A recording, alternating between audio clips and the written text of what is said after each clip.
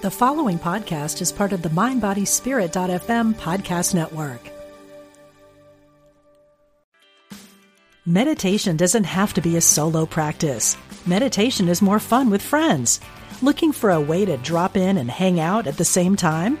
Join us online at Omega Institute for a meditation party with self-proclaimed meditation nerds Dan Harris, host of the 10% Happier podcast, Sebene Selassie, and Jeff Warren. This 3-day retreat will stream live from Omega's Hudson Valley campus May 17th to 19th. Don't miss the party. Reserve your spot at eomega.org/party today.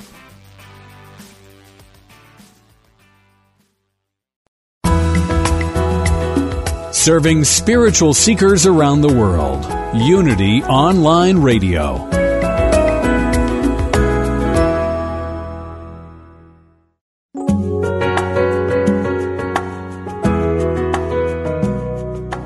Welcome to Spirit of Recovery, the place where spirituality and recovery meet, with Reverend Anna Schaus, Ph.D. from Soul Matters Ministry in Olympia, Washington. If you'd like to join in the discussion, email us at spiritofrecovery@unity.fm or call into the program with your questions. Now, here's your host, Reverend Anna Schaus. Welcome to the Spirit of Recovery, the place where spirituality and recovery meet, where we support your spiritual growth in recovery.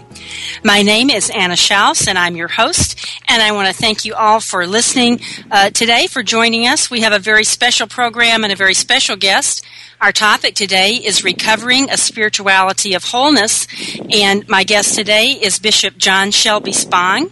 He's a visionary thinker, and he articulates a spirituality of wholeness, one that engages life in ways that express integrity, love, and equality.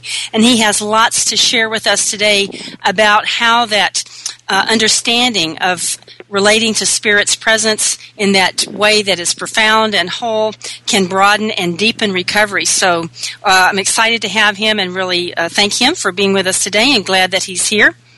And I'm so glad to be broadcasting from Unity Online Radio on the topic of recovery, and we love hearing from you, our listeners. So thanks for the emails, thanks for the posts on Facebook, and thanks for your comments, because we know that we are touching your heart and that we're opening up your mind and helping you think about some new ways to broaden your recovery.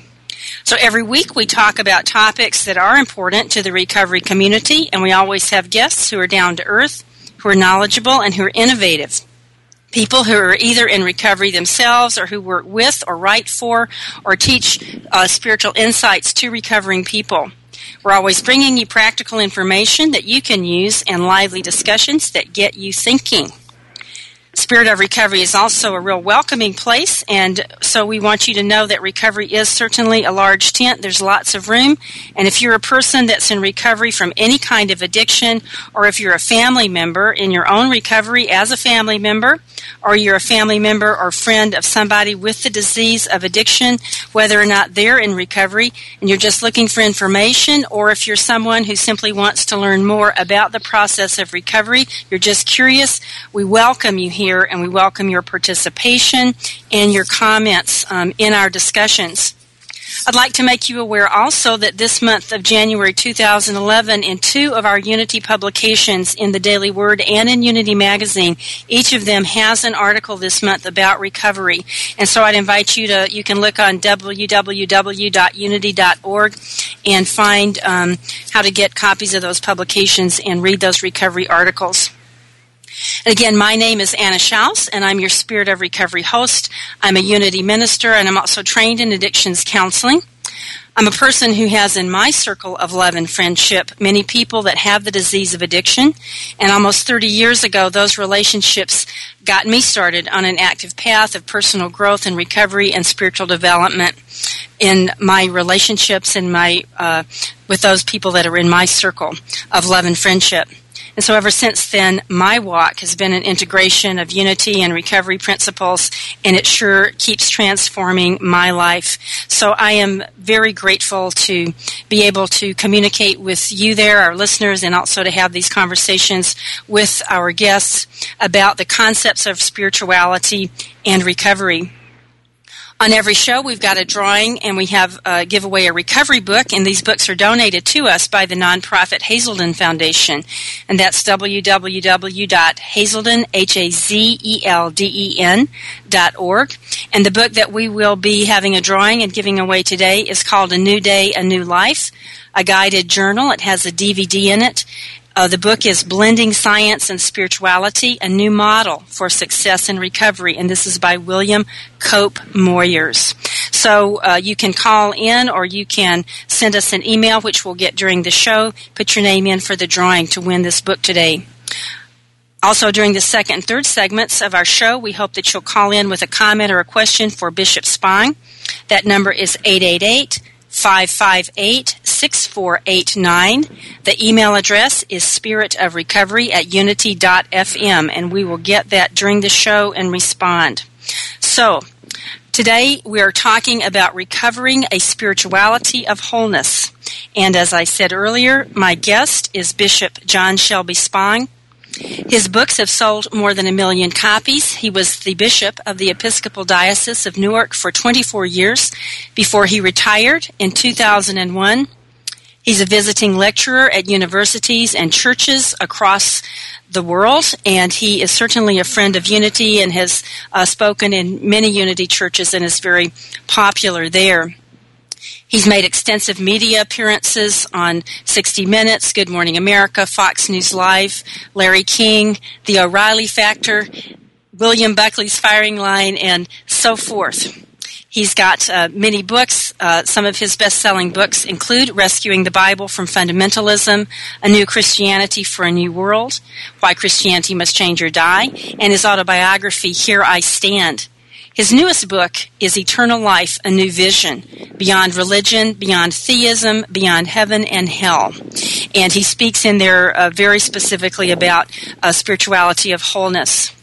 Bishop Spong also writes the weekly e-column, A New Christianity for a New World, and he and his wife, Christine Mary Spong, have 5 children and 6 grandchildren, and they live in New Jersey. And so I'm just very grateful to Bishop Spong for being with us today, and I know he's got so much to share with us. So thank you so much for being here with us today. I'm glad you're here. It's a pleasure, Anna. Good to be with you. Always good to be with Unity. Thank you, and we are always glad you're with us. And I enjoyed hearing you in the fall in Oregon, so thank you. Thanks so much. To recover means to get something back that's been previously lost and reclaim what's useful, to find the essence of who we are and connect that with the life around us. And certainly everything I hear you say, Bishop Spong, about spirituality has to do with that. Absolutely. Well, I think that's true. Unfortunately, I think Christianity as a religious system got off base somewhere about the 4th century and began to express itself in terms of the negativity of human life. God is rescuing us from sin instead of the potential of human life. I think part of what we're doing today is to try to recover that original kind of Christianity. It's expressed for me best in John's Gospel when Jesus is quoted as saying that his purpose is that we might have life and have it abundantly. He doesn't say a thing about rescuing fallen sinners, but that we might have life and have it abundantly. And I think that that's what the Christian gospel is all about. It's a call to a new kind of humanity, a call to a new way of living. And when you get into new humanity, you begin to cut across all the religious barriers that have separated human beings forever and ever. Because the one thing all people have in common is their humanity. And if everything we do is designed to enhance our humanity, to make us more deeply and fully human, then we find that the bonds of relationships become thicker and faster, and our need to build ourselves up by tearing somebody else down or somebody else's religion down sort of goes by the wayside. So I think we're working in exactly the proper direction, and I see this happening all over the Christian faith, in all parts of Christianity and in all parts of even the non-Christian world. This quest for humanity is deep in the psyche of every human being. Right. When you're talking about this, it strikes me as a parallel, really, with the 12-step recovery process. In the introduction to the book Alcoholics Anonymous, or maybe it's not in the introduction, somewhere in the beginning of that book, it speaks of in recovery, we are people that would normally not mix because we come from all kinds of different backgrounds. Yeah. But because we have to find our common humanity in order to survive, we come together in these groups to share our spirituality, to share our struggles with life, and to try to come into some wholeness. Well, I think that's right. And AA is sort of an ancillary religious movement that has been since Bill W. got it started. And I'm the child of an alcoholic father, and I know a lot about what it means. But I'd like to even go beyond that. Recovery assumes that you've fallen, or that you've gone astray. And it's, in that sense, it's an attempt to overcome some tragedy that's happened. And again, I think that that's the way we've told the Christian story. We said that God created human life, and that human life disobeyed God. Human life fell into sin. We called it original sin. We got kicked out of the Garden of Eden. Only Adam and Eve lived in the Garden of Eden. Everybody else has lived east of Eden, to borrow John Steinbeck's phrase. And the task of religion has been to go out to the fallen and rescue them and bring them back. Now, I don't mean to minimize the fact that human life is filled with pain. And people don't become alcoholics because it's fun. People become alcoholics because they're covering up an awful lot of pain and a deep sense of no self-worth. I'm only concerned that religion sometimes gives people that sense of no self-worth and drives them to try to find some sort of panacea. If you look at the liturgies of Christian churches, they're filled with pleas for God to have mercy. They're filled with self-incriminating statements like, I've done that which I should not have done. I have not done that which I ought to have done. There is no health in me. Have mercy, have mercy, have mercy. I am not worthy even to gather up the crumbs under the table of God.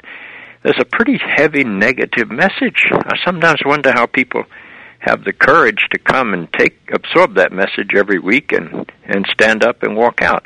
One of the great things about unity, and one of the reasons I think unity is a sign of the future, is that unity doesn't wallow in sin. Unity accepts people's human potential and tries to help them maximize it. And I think that's the direction we ought to be going. That's one of the reasons that I am drawn so deeply to the unity message. Right, because it's that focus on our innate wholeness, our innate goodness, and how to expand that. And if you're going to recover it, it's to recover your wholeness. There's no question that a lot of life violates people's wholeness. My mother was a very rigid Calvinist Presbyterian. I don't mean to say there's anything wrong with being a rigid Calvinist Presbyterian. She was a wonderful person, and I loved her dearly. But her understanding of life is that we were born evil, and it was her duty to help straighten out this evil that was in the world. And I don't believe that's the proper way to raise children. I think the proper way to raise children is to look at what happens when they're loved. They bloom. And look at what happens to them when you tell them they're wretched, miserable sinners. Then they've got to go find somebody else to victimize. I worry that if you look at the history of the Christian movement, you'll find that we victimize somebody almost all the time. We victimize the Jews, and then we victimize the Muslims, and then we victimize the heretics, and then we victimize people of color, and then we victimize women. And today we're busy victimizing gay and lesbian people. I think when you find a history of victimization, you have to go back and say, where is the sickness in this religious tradition that causes them to pour victimization out upon their chosen object? It's usually the object of the century, or the object of the decade. And I think when you look deeply at the story as we have translated it, it spends an awful lot of time telling us what wretched, miserable sinners we are. And that message becomes so intolerable, we've got to find somebody who's worse off than we are. And so we find somebody upon whom we can pour our negativity. If you get rid of the negativity, then you don't have to pour it on somebody else. You don't have to build yourself up by tearing somebody else down. And the message I think I want to try to communicate through my faith tradition is that everyone is the fully loved child of God, and all you've got to do is begin to appropriate that to yourself. And that's a very different message from the one I grew up in the Christian church. Right. You know, one thing that strikes me as you're talking is a reframe of the addiction recovery process in terms of an expansion of wholeness rather than necessarily a redemption from sin, which is, you know, sometimes how it gets framed even in the recovery community. Yeah. And certainly you are a thorough and Bible scholar. And so I'm going to ask you a question, if you could reframe a story for us. One of the stories, not in the formal 12-step literature, but one story Bible story that really speaks to people in recovery a lot and that you'll hear sort of informally is the story of the prodigal son. Yep. Because people see it certainly as a redemption story. How would you reframe that as a story of wholeness? Well, remember, the first thing that you need to remember about that story is the prodigal son's only one of the two major characters. There's the righteous son, and then there's the prodigal son. The righteous son stays home and does everything that is required of him and performs all his duties and gets very upset that the father loves the prodigal when the prodigal comes back. And the prodigal, on the other hand, is the one who violates the parent-child relationship with willful disobedience, talking back, wanting what is going to become his share of the inheritance before his father dies, and then wastes it, and then finally comes to his senses. That's a wonderful phrase that they use in that story, and returns home recognizing that he's so deeply violated the role of sonship that all he can really offer his father is his willingness to be a slave in his father's household. And then he finds himself overwhelmingly welcomed, and the fatted calf is killed, and the robe is put on him, and a ring is put on his finger, and a great party is held. And this brings out the resentment of the righteous brother. We ought to concentrate on the whole picture if we're going to tell that story, because the righteous brother may be just as full of no life as the prodigal. At least the prodigal comes to a new awareness. If you're Jewish and understand the Hebrew Scriptures, which underlie the Christian story time after time after time, there's a passage in the book of Deuteronomy that says if a child is willfully disobedient and talks back to his parents and refuses to obey, the parent is to take this child to the elders of the city, and they are to stone him until dead in the gates of the city. That's not a story people ever preach on, because the idea that disobedient children who talk back to their parents should be put to death is not a very happy one, because it would take care of almost every one of us. If the Bible was going to be applied literally, very few of us would ever grow up to be adults. But I think that what Luke is doing in that parable only occurs in Luke's Gospel, and Luke's Gospel is the late 9th and maybe early 10th decade. And I think what he's doing is telling a different way to look at that story about how you treat children. He's trying to bring it to a new dimension. He's trying to recognize that everybody fails to live up to the ideal. But what helps them? Does it help them to sort of keep them at home and tell them what nice, beautiful children they are? Or does it help them to say through word and action that you are always my child, you are always welcome, this is always your home, there's nothing you can do and nothing you can be that will finally separate you from the love of God? And that's the power that enables us to become something more than what we have been. That's redemption, is not recovery. It's becoming something you've never yet been able to be. And I think that's a very powerful story from that perspective. Thank you. Thank you so much, Bishop Spang. We're going to take a short break, and when we come back, we'll start with the Serenity Minute, which is a brief moment to focus on a constructive thought. And then Bishop Spang and I will continue talking about recovering a spirituality of wholeness. We'll be right back.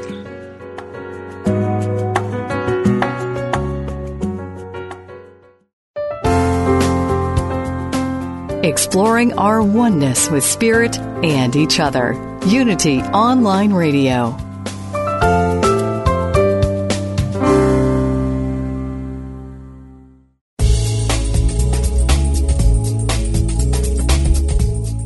It takes you to power Unity Online Radio. If you'd like to make a positive difference in the world, you can by contributing to this global ministry. Unity Online Radio relies on listener support to broadcast the messages of unity to an awakening world. To contribute, visit www.unity.fm and click on Donate Now.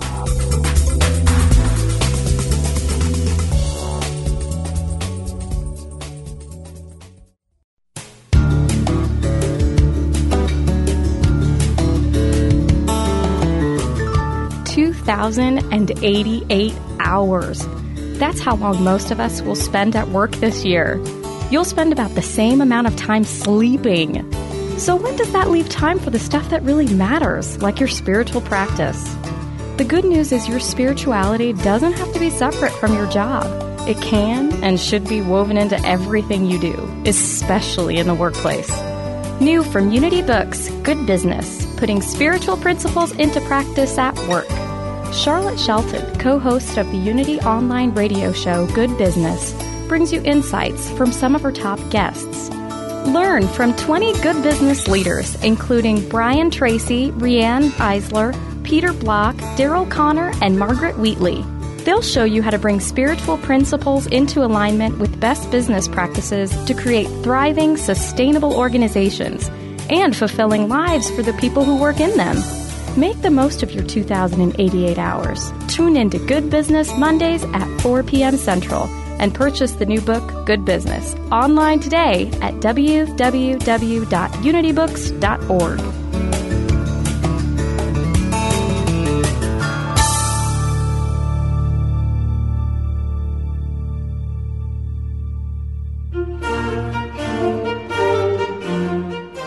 Oprah Winfrey says that Eric Butterworth's book, Discover the Power Within You, changed her perspective on life and religion. Maya Angelou quotes Emily Cady's Lessons in Truth as she recalls her own spiritual awakening.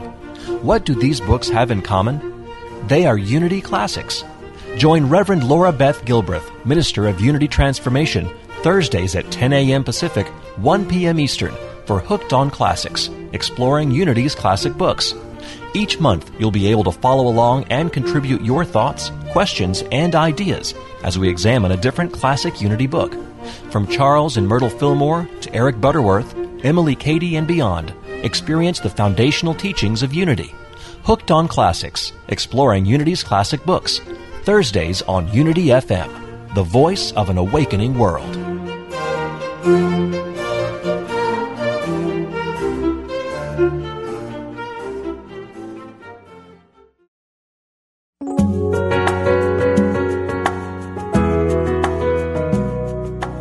You're listening to Spirit of Recovery, the place where spirituality and recovery meet, with Reverend Anna Schaus, Ph.D.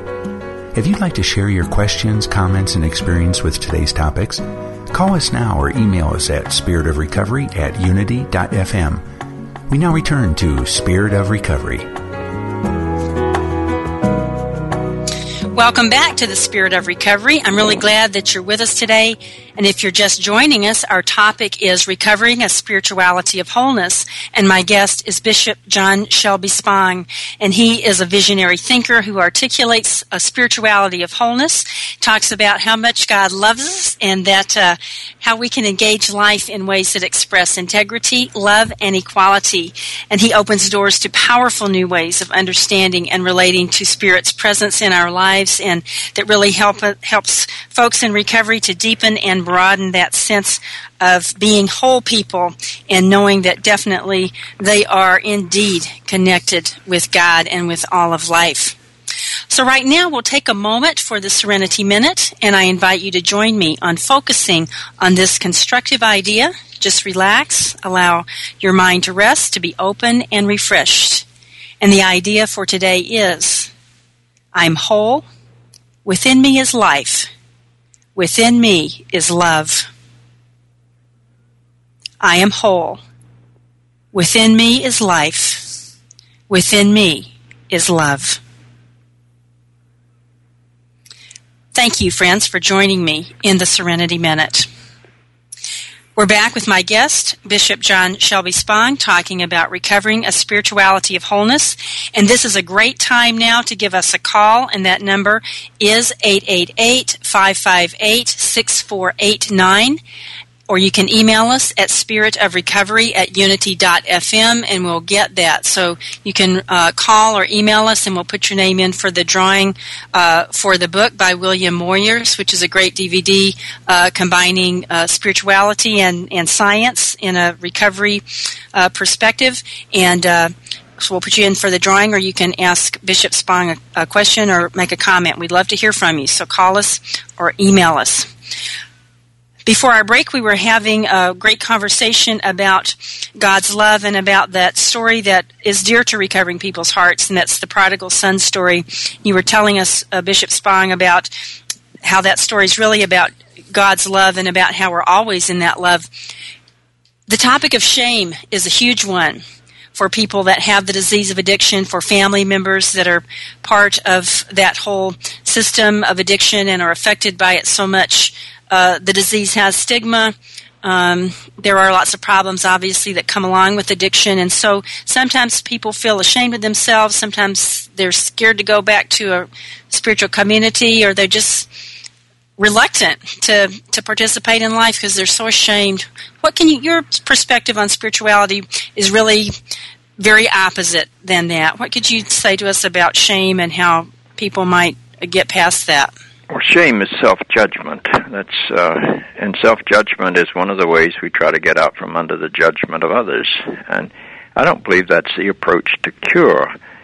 When a baby is born and you bring the baby into your home, you don't spend a lot of time telling the baby how wretched, miserable, sinful, fallen, deprived, depraved the baby is. That's what we do in religion. I don't know anybody that's ever been helped by being told how bad they are. I can't imagine that approach. I can't imagine that as a therapist. I can't imagine that as a theologian. And yet, so much of what goes on in organized religion is a guilt message.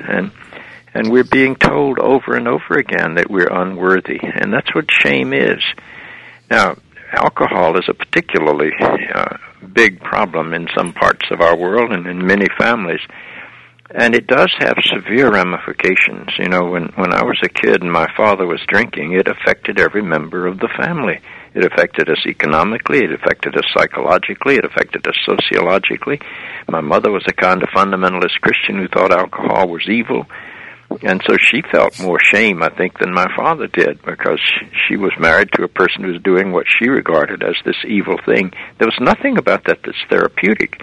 I don't think you break through shame by telling people something negative. You know, you start with the sense of who they are. The whole Christian idea of a fall from sin into sin needs to be rethought. Evolution put an end to that. We used to think that God created us perfect, and then we fell into sin, and so it's our fault. We now know from evolutionary history that we've been evolving into our humanity for billions of years, so there never was a time we were perfect. There never was a fall from perfection. Original sin has got to go. There doesn't need to be a rescue if there hasn't been a fall, and you can't ever be restored to what you've never been. So the whole task of the Christian church is to change that primary paradigm. We are emerging human beings. We need to be empowered to emerge more fully. We are not fallen human beings who need to be rescued. And I think we've got to turn that whole story around. And in the process, shame becomes one of the things that religion gives to people. It's not something that religion takes away from people. And we ought to look at the results of some of the stuff that we do and say, and recognize it. The Bible is quite clear that you're known by the fruit that the tree is judged as a good tree or a bad tree. If it produces good fruit, we ought to begin to look at our message and see whether we're producing good fruit with this message of guilt and negativity and fall and sin and rescue and atonement. I think those things have got to be rethought in a rather dramatic way. And I think that's probably why the Christian church resists Darwin so much, is not that he upset the seven-day creation story, is that he really does challenge the basic way we've told the Christian story for almost all of our 2,000 years of history. Powerful. You, in your newest book, Eternal Life, A New Vision, Beyond Religion, Beyond Theism, Beyond Heaven and Hell, you do detail, I think, perhaps more than in your other books, although certainly you have been talking about this for a long time in many forms, that what you're saying there, that life is about wholeness.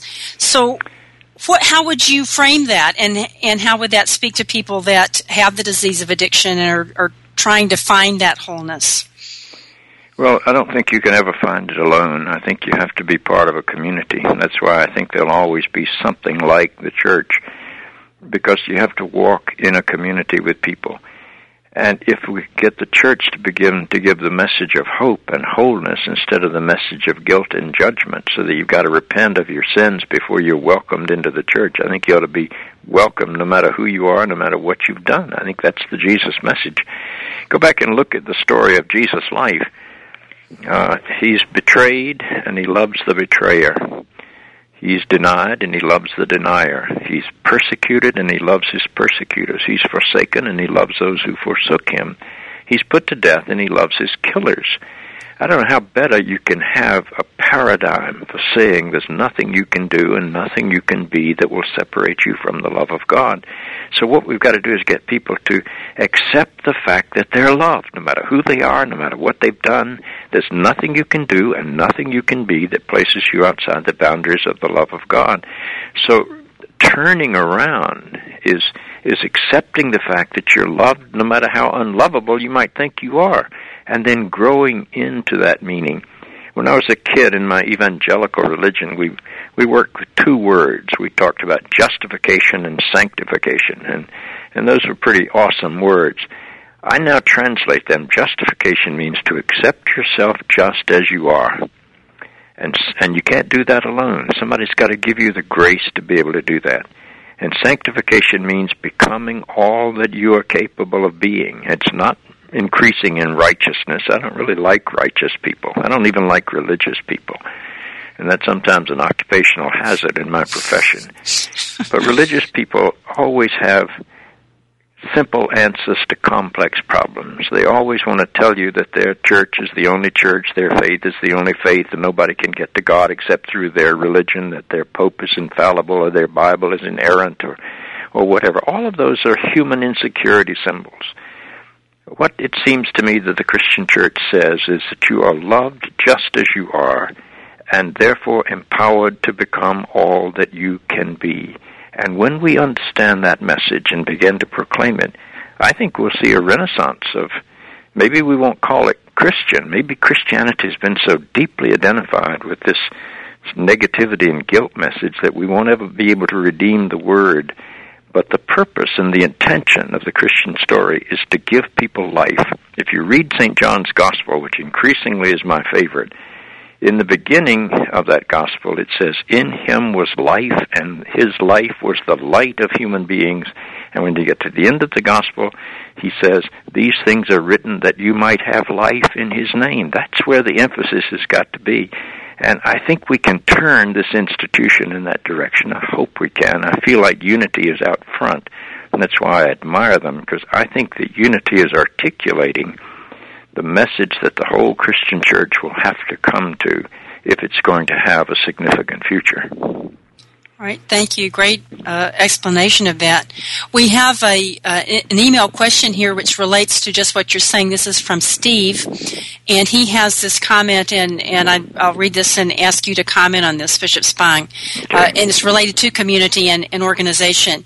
He says, from an organizational standpoint, without designated leadership, no membership, no schedule of fees, etc., there is no reason that 12-step recovery groups such as AA, NA, ACA, Al-Anon, and so forth should survive, let alone thrive. Yet they do. Yep. They're based on attraction rather than promotion. Yep. Nonetheless, the recovery, in fact, one of the traditions, well, never mind. Anyway, nonetheless, the recovery movement has become very successful. Could you comment from a spiritual standpoint how you think this works? How do they do this? Well, I think they meet a very basic human need, and people know that they're going to be welcome. See, what AA does is accept you just as you are. They try to give you the courage to say, my name is Jack and I'm an alcoholic. They get you to try to face your own reality, but they do it not by shaming you. They do it by telling you have infinite value. That, to me, is what we've got to, AA came out of a lot of connections with the Christian church. And I think it's borrowed some of the better things that the Christian church has lost. And we might go back to recovery groups like AA and the 12-step program and begin to recover something of what the Christian faith was supposed to be all along. But I think that's its power. I've had when I was the bishop of Newark, we had AA groups in almost every church. I knew people that went to AA every day of their lives.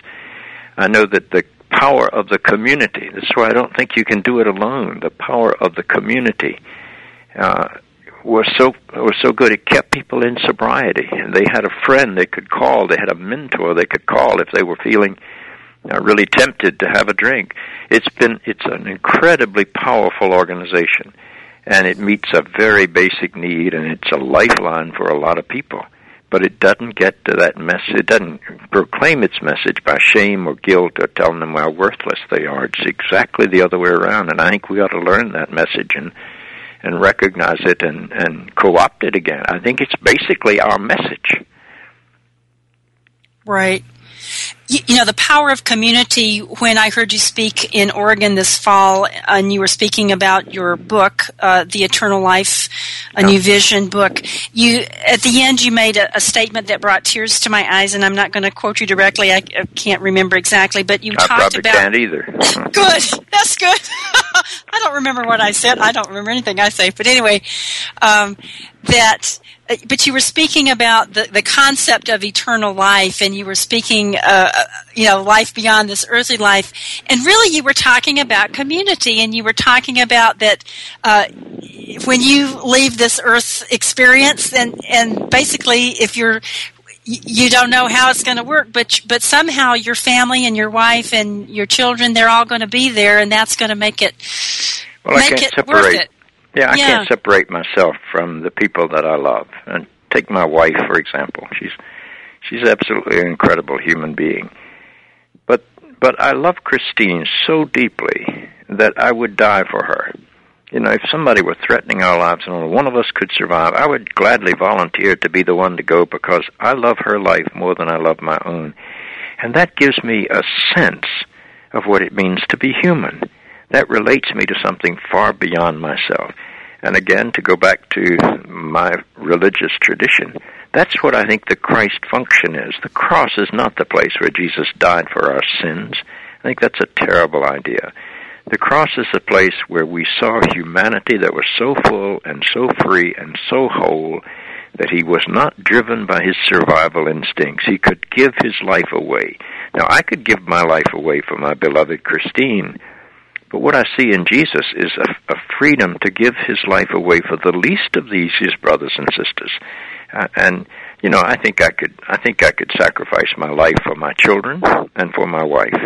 To get much beyond that, I don't believe there's anybody else I love more than I love myself. Mm-hmm. And I think if everybody's honest, they would admit that. And as I tell my children, sometimes I'm not sure that I love my children, and it depends on what day of the week it is and what's happened. But I think that's the only human analogy I know to help us understand what I believe eternity is, to get so deeply outside yourself that you recognize you're upheld by something that you're a part of, but it's beyond you. Now, I don't know what heaven is going to look like. I say in that book title, Beyond Heaven and Hell, because I think both heaven and hell are so corrupt. They're basically behavior control models. Be a good boy, and you'll get the reward of heaven. Be a bad boy, and you'll get the punishment of hell. That's not designed to talk about life after death. That's to talk about controlling human behavior now. And I don't think that's our business. I think our business is to call people into the freedom to be so fully human that they can give themselves in love to other people in life-giving and not life-destructive ways. And to me, that's the foretaste of what eternal life is all about. What a beautiful description. It brings to mind to me the concept of service that's so important in 12-step groups. Yes, exactly. Mm-hmm. You've got to give it away. At some point, It's not about absorbing all this help that you need for yourself. It's about letting it flow through you, and you become a helper. And AA, when it succeeds, does that. In fact, sometimes the Savior and the victim are two sides of the same person. The victim finally gets a new sense of wholeness, and then they want to go out and pick ripe fruit. They want to go out and make converts. And I think that's a temptation that's evil. I think that happens in religious circles all the time. You get a new sense of what the power of life is, and you want to go out and convert the world. And sometimes you're not exactly sensitive in how you do your conversion. But frequently the victim and the Savior are two sides of the same personality. And I think we have to be careful as we walk into that understanding. Right. What would you say is the difference between being of service and trying to convert somebody? Well, I think trying to convert somebody, you're doing it for your good, not for theirs. I think you got to be very careful when you say conversion and missionary activity, and the Christian Church has done a lot of that, and conversion activity really says, if you analyze it deeply enough, I'm okay, you're not okay, and you're not going to be okay until you get to be like me. I don't think that's loving. Serving is, I'm going to give you my life and my love just because you are, not because I want to make you do something, but just because you are. And giving away service and giving away love, not stopping to count the cost, not expecting anything in return, a free gift, that's very different from trying to bring in the sheep. Wonderful. Thank you so much. You're giving us such fabulous ideas. We're going to take a short break, and we'll be right back. Stay with us.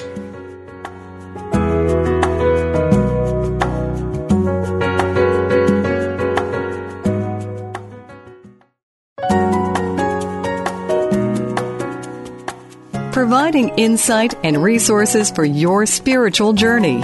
Unity Online Radio.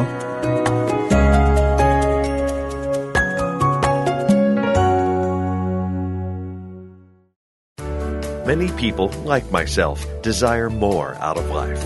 I want more out of my work, my daily interactions, and my relationships, including my connection with the divine. So when I found Unity House's new book by the Reverend Dr. Thomas Shepard called Good Questions, a lot of things started making sense. Dear Tom, how can I believe in the integrity of God if I can't believe in my own integrity? From K.A. in Iowa. Dear K.A., God's goodness is independent of your highs and lows, but lighten up on yourself, my friend. Everybody has gloomy spells in their moral and spiritual life. Everyone makes mistakes. Self-doubt is endemic to the species Homo sapiens. People tend to doubt themselves and to be their own worst critics. All people fall short of their goals. In fact, that's one of the classic definitions of sin. But making mistakes, even really, really bad ones, does not define who you are. You are Imago Dei. The spiritual image and likeness of God, the divine spirit within, is your true identity, now and forever. Dr. Tom's an expert in metaphysical Christianity who is sometimes passionate, sometimes funny, but always ready to tackle the agonizing questions about life and our spiritual path. His book, Good Questions, Answering Letters from the Edge of Doubt, is a must-read for those of us who listen to his show here on Unity FM or read his column in Unity Magazine. Get your copy today online at unity.org and click on the shop link.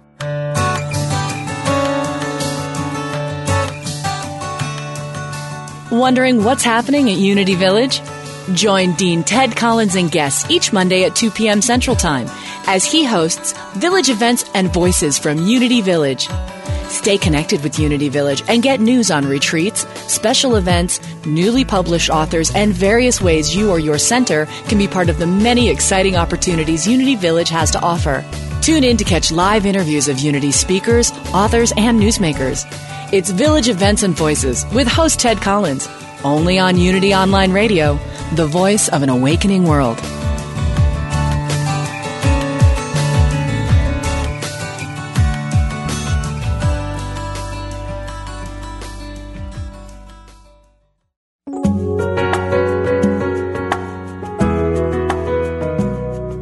You've been listening to Spirit of Recovery, the place where spirituality and recovery meet, with Reverend Anna Schaus, Ph.D. If you have a question, comment, or experience with today's topic you'd like to share, call us now or email us at spiritofrecovery@unity.fm. We now return to Spirit of Recovery. Welcome back to the Spirit of Recovery. We're so glad that you're with us today. And if you're just joining us, our topic is Recovering a Spirituality of Wholeness. And my guest is Bishop John Shelby Spong, who is a visionary thinker, and he's sharing with us just heart-opening and warming ideas about the spirituality of wholeness and about the concept of how that can bless people who are in recovery from addiction, how it engages people in recovery with life and knowing that God loves them and they are welcome in this world. So thank you so much, Bishop Spong, for all that you're good to be with you. Sharing with us. Yes. Now, you speak of yourself as a God-intoxicated human. What do you mean by that? Well, I can't tell you who God is or what God is, and I don't think anybody can do that. Although we do it, we build creeds, and then if you don't agree with our version of God, we burn you at the stake, which is a pretty strange thing to do. I don't believe that it's possible for a horse to explain to another horse what it means to be a human being, because a horse can't escape the boundaries of horsiness. I don't believe it's possible for a human being to explain what it's like to be God, because we can't escape the boundaries of our humanity. And so all of our gods look like great big human beings. And that's another form of idolatry. But I'm so convinced that God is real not because I have some image of an old man in the sky somewhere with a long beard or any of that. I just have this sense that life is calling me. There's something in life outside of me calling me to live. There's something that I call love that's beyond me calling me to love. There's something that my favorite theologian, a man named Paul Tillich, used to call the ground of all being that's beyond me, calling me in and giving me the courage to be all that I can be. And I call that God, because that's the only word I know that's big enough to get into the realm that I'm trying to describe. But I don't think that means God is either a man or a woman, or that God's got long hair or hands or whatever. All our artworks portray God. You go to the Sistine Chapel and you see a great big man up there reaching his finger out to touch the finger of Adam. And I think we've got to be very careful that we get past that image. The second commandment says, "You shall make no idols." Now, I don't think many of us are tempted to build golden calves today and bow down before them and say, "This is the God who brought you out of Egypt and out of slavery." But the religious tradition constantly makes idols out of its own words. It builds creeds, it builds doctrines, it builds dogmas. It says, this is who God is, this is what God has done, this is how you have to understand Jesus. And if you don't agree with those, or you can't understand those, or they don't make a lot of sense to you, then there's something wrong with you, is the message. God is so real to me that I don't know how to talk about. I don't know how to talk about life without assuming that there's this transcendent dimension that I call life and love and being that calls me to live and to love and to be. And that's the reason Jesus is so important to me. It's not because he had a virgin birth or did miracles. I'm not sure I have any of those ideas have credibility. The virgin birth didn't come into the Christian tradition until the 9th decade. Miracles didn't enter the story of Jesus until the 8th decade. Paul doesn't seem to know that Jesus ever did a miracle. That's not what's impressive to me. What's impressive to me is that the memory people had of Jesus was that of a free person who loved no matter who you are or what you did, and who was capable of giving himself away to these people. There's no judgment in him. There's the story in the Bible of the woman who is caught in the act of adultery, and according to the law, she is to be stoned, and Jesus simply stands between her and her accusers. There's that story in the Gospels about the leper, and the religion said lepers are unclean. If you touch a leper, you'll become unclean. Jesus embraces the rotting flesh of this leper.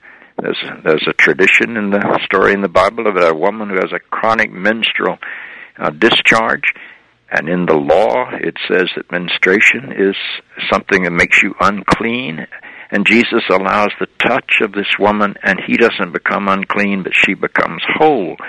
There's a story in the gospel about people saying you've got to obey the Sabbath because human life was created to obey the Sabbath. And Jesus says you've got that all wrong, that the Sabbath was created to enhance human life.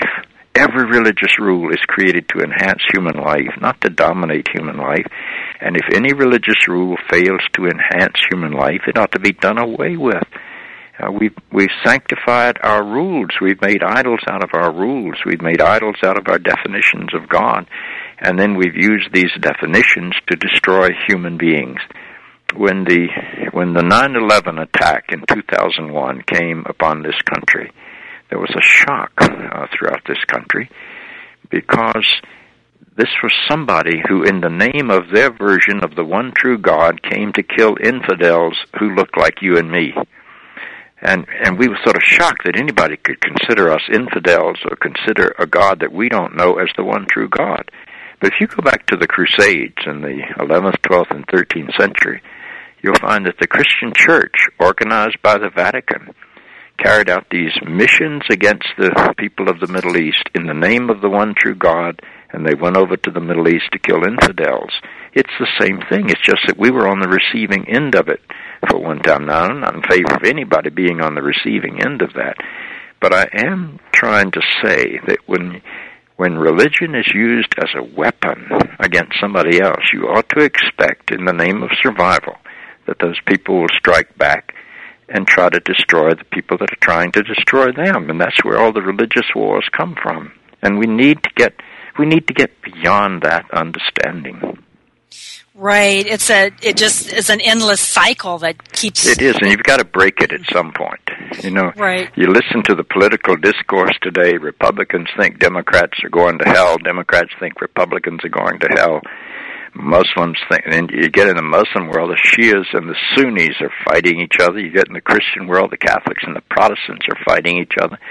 There's something really wrong with when we have ultimate commitments, that it causes us to say, anybody that doesn't agree with me must be evil. You know, I'm sure Christians can be Democrats and Republicans. They can be Protestants and Catholics. I bet that a good Muslim can be both a Sunni and a Shia. I bet you can find some really good Muslims in both of those camps. But religion and politics both have a way of demonizing anybody that opposes them. And there's something pretty sick about that. And if we don't correct that, I think we'll commit genocide. I think we'll finally kill each other, probably in the name of our God. Yeah, it can get pretty destructive, obviously. And when you were talking about Jesus and how he accepted people, what that brought to mind to me is the concept of grace. So how can grace, you think, intervene in all this? Or well, I don't think it can. I think grace is an experience, and somebody's got to give it to you. You know, you and I weren't born loving. We were born, as somebody said, with loudspeakers on one end and no sense of responsibility on the other. Mm-hmm. And we were born with great needs. There's nothing quite so self-centered as a newborn baby. I mean, a baby's hungry, he lets you know it, or she lets you know it. And a baby's soiled, he or she will let you know it quickly. And they are the center of their world. And what we do is to love those babies into loving themselves and into maturity where finally they can begin to love somebody else. That's what we do in life. Now, why can't we understand that that's also what we need to do in religion? Where can we start? Well, I think, I don't know. I spend my time talking, and I'm hearing an echo now. I spend my time trying to start with the fact that we are all human beings. And human beings are all survival-oriented. That means human beings are all self-centered. You can't be survival-oriented without being self-centered. And once you understand that, then you know that somebody's got to give you a sense of your own worth so that you don't have to be self-rejecting and you don't have to survive at the expense of somebody else. You can allow them to survive too. And you don't drive the world to the place where it's one-on-one. And as I think it was Gandhi who said, if you follow an eye for an eye long enough, everybody is blind. Mm-hmm. You got to cut the cycle at some point, and I think that's what we're called upon to do. And that's grace. Grace is is the experience of the love that is so deep and so powerful that you can accept yourself as you are and then have the grace to accept another person as they are. And instead of saying, I'm better than you, and I'm going to build myself up by tearing you down until you become like me, then there's not much hope for you. And I just think we've got to get past that. Bishop Spine, thank you so much. You have certainly opened up my heart, and I know you've touched the hearts of the listeners today, and thank you. It's been wonderful. You've given us lots to think about. Always a pleasure to be with you, and always a pleasure to be with somebody connected with Unity. That's great, and we love you, and we're so glad that you are connected with our Unity movement, that you're a great friend of Unity, and we sure appreciate you and bless you. I know you're going to be traveling a lot in the upcoming year, and we bless you and just see you supported as you spread this message that you have about God's love. So thanks again. Thank you so much. Good to be with you. Thank you. Thank you. And blessings to all of our listeners out there. Join us next week when my guest is going to be Charles G., and he's going to be talking about the power of conscious contact. And he's going to tell us about how he does that, how he stays in touch with God as he understands God. So be blessed this week. Know that you're in my prayers, and let your heart sing and be filled with joy. God bless.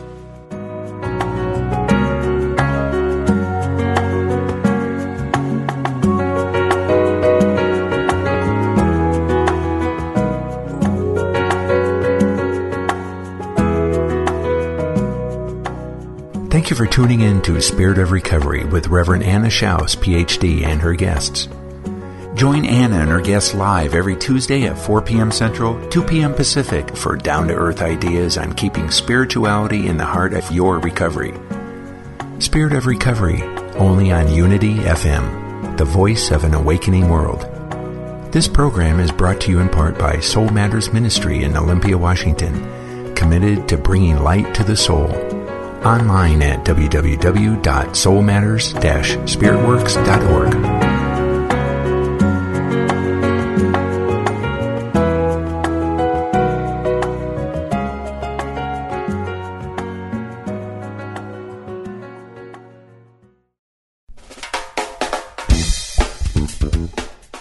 Are you searching for some levity and humor on your spiritual path?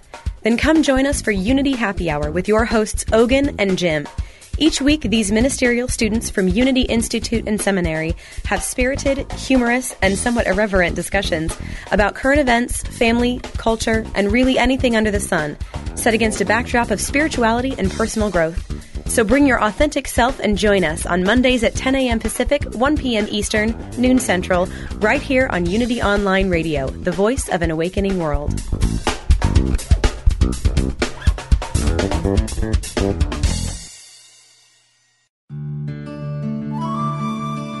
Inspiration only takes a moment. As Reverend Felicia Blanco Circe points out in her book, Do Greater Things, there is the potential for joy, wholeness, and expansiveness designed into every moment. And the miracle is when we recognize the constant presence of these qualities all around us. Once we see what is possible, our lives then begin to change. This meditative moment is brought to you by Unity.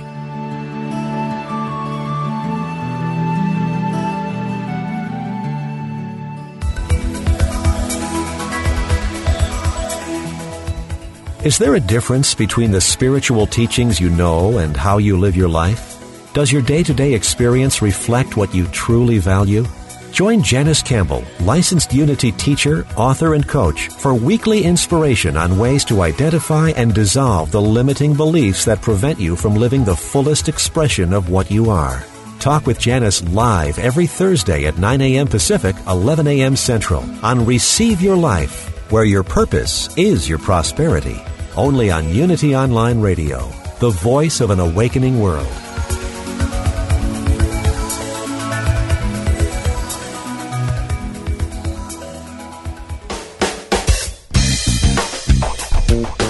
Someone once said that inspiration feeds the soul. Hi, I'm Jamie Sanders, host of Spirituality Today here on the Unity FM radio network. Each week, we bring you pure inspiration, empowerment, and insight. Join us as we talk with best-selling authors, celebrities, and some of the most dynamic teachers in new thought and motivation in the world today. Spirituality Today is Unity FM Spiritual Book Club and a whole lot more. Be sure to listen in and open up to the wonder and beauty of all that Spirit is in and through you. Spirituality Today with Jamie Sanders every Wednesday at noon Pacific Standard Time, 2 p.m. Central, 3 p.m. Eastern, right here on Unity FM, the voice of an awakening world.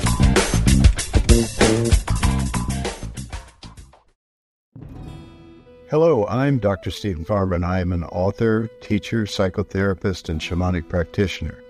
On my podcast, Healing for Your Soul, I welcome some amazing guests and introduce you to some healing techniques like earth magic, working with nature and animals, and really getting to the heart of what is keeping you stuck. I want to help you deepen your spirituality and let go of blocks that are holding you back. Let me help you in this journey called life.